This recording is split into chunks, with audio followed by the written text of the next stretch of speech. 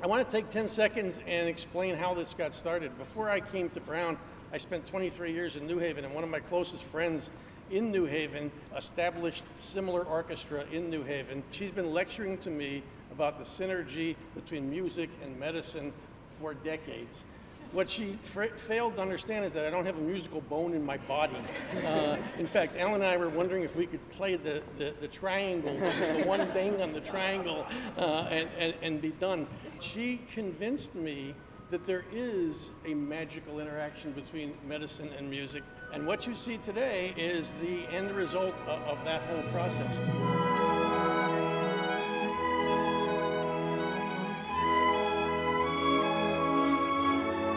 You could probably convince me that PMO stands for directions on a pill bottle or a new medication, but here at the Albert Medical School, PMO stands for the Providence Medical Orchestra. Before I say anything else, welcome to Firsts. My name is Tino Della Merced, and Firsts is a podcast about first-time medical experiences. It's also about navigating cloudier waters, the social and emotional parts of medicine. In this episode, First Movement, we're talking about community, specifically one new community in its first year, the Providence Medical Orchestra. I'm going to tell you everything you need to know about this orchestra's short history, especially as it relates to two people, a third-year med student named Christopher Demas, and a conductor named John Masco. But first, let's take a quick detour. We're going to hear from fourth-year med student Cynthia Pang, a flute player in the PMO.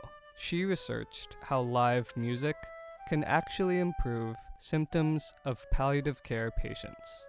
Here is Cynthia on how she carried out the study.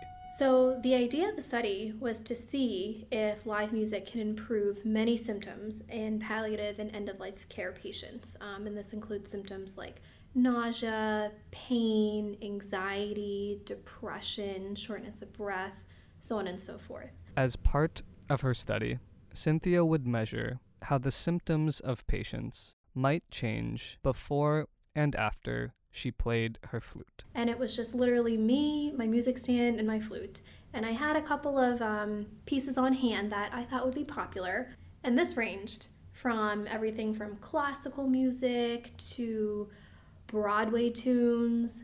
Oldies are a very popular hit amongst this population, as you can imagine. After she'd perform, patients gave Cynthia feedback about the experience. So I heard everything from, that was the song that we played at our wedding 50 years ago, to this is a song I sang to my child when she was younger. Cynthia is also a member of the Providence Medical Orchestra. She talked about how doing that study allowed her to learn more about the musical side of herself. I think music is just a common language for all people to engage in, regardless of background, skill level, training, or walk of life. And I've been fortunate to be on many sides of it. From a provider side, providing that therapeutic presence in my patients' lives, and also the other way around, the way that music benefits me as a person in the medical field, having a consistent basis to use that right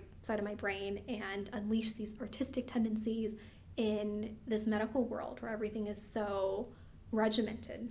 I really admire people like Yo-Yo Ma, for example, who had a very classical background in cello, but also integrates it in his ongoing projects with, the tango in Argentina, the Silk Road in Uzbekistan, and using his instrument and his training as a powerful tool. I don't know if you heard, but recently he did a concert on the border in Laredo, Texas, on the bridge that literally connects Mexico to the United States. And what a powerful and symbolic movement.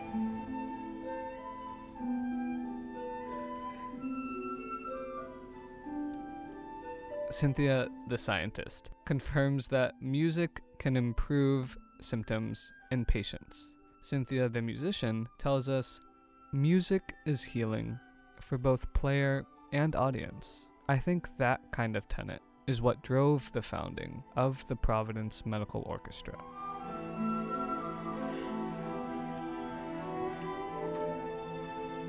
The PMO's history starts with a young John Masco. He is the orchestra's conductor, but as a kid, John actually grew up playing the piano. But a different kind of music pulled him away from the keys.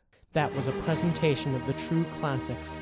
Make sure to tune in every Saturday at 2 o'clock for a new episode. That was John in high school, when he hosted his own radio show. Fast forward to college, when John realized his vocation, when he got his first gig as a conductor for a group of vocalists.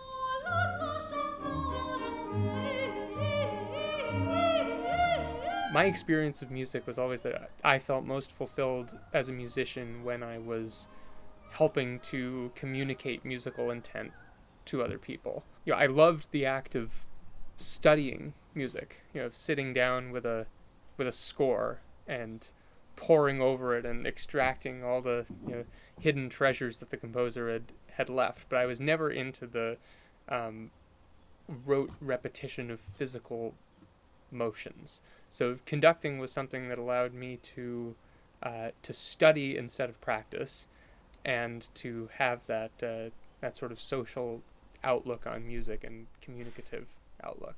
So John got his master's in conducting in San Francisco. When he returned to the East Coast, he felt inspired to start a new community orchestra. Providence is my hometown. That was really actually the first place I looked at, and as luck would have it, there was a group of students who had actually had basically exactly this idea in the last year. An old friend from Yale got John in contact with the dean at Brown's Medical School. A couple threads later, an email reached the inbox of Chris Demas.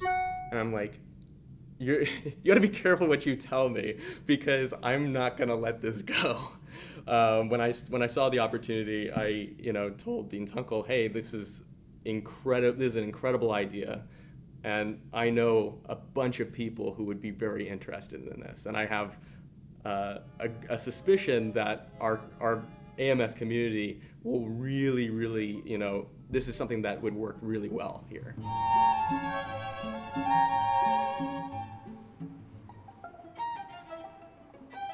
So that summer in 2018, Chris was a rising second-year med student. He had been playing the violin since the 4th grade. And I keep forgetting how to do the calculation at this point, but it's in the teens at this point, I think like 16 or 17 years. A violinist for most his life, Chris has found that music has always fostered community. It was just like this very nurturing environment throughout my life. I would say also all of my really good friends growing up played instruments, and that was maybe another way of why it was so enjoyable. So when I was talking to Chris, he recently had finished his 2nd year of med school.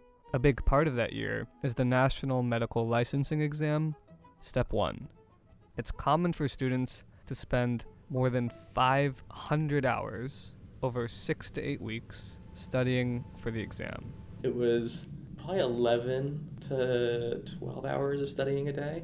With that kind of schedule, a weekly orchestra rehearsal was a special opportunity for Chris to unwind. But I was still able to come each week to play, and it allowed me to sort of get out of my head a little bit. And to just relax, and then also to chat with people, because it brings us all together in this very organic way, and it just facilitates conversations, and people check up on you, and it's just like a really supportive environment. It's really like the medicine I need each week is going to rehearsal.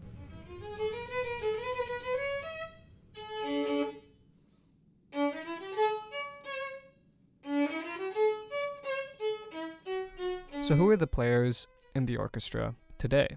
Med students make up the bulk of the group, but there are also graduate students and other PhDs, undergrads, Dr. Roth, Dr. Wasser, Dr. Silliman, who is retired, a pharmacist, a handful of residents. researchers. plus one of my anatomy TAs. So I was in the audience at the orchestra's first ever performance. And this image of pre-meds and retired physicians sitting side by side has really stuck with me. The unique arrangement of a medical orchestra changes up. Some hierarchical relationships, when you're sitting alongside your professor or your attending, and it might be that you were in college playing an orchestra more recently than they, and you're a strong player and they have something to learn from you.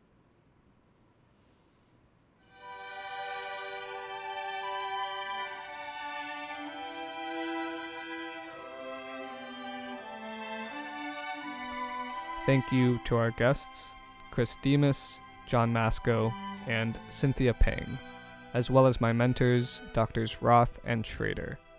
Special thanks to Janelle for her advice. All music from this episode was performed by members of the Providence Medical Orchestra. If you've liked this episode, be sure to subscribe and check out my first episode, First Teachers, which features stories from the Anatomy Lab. For more information on the PMO, check out their website, provmedorchestra.com. The PMO has more than 50 members, but still has room to grow, and welcomes all newcomers. I'm Tino Delmerced. You've been listening to Firsts.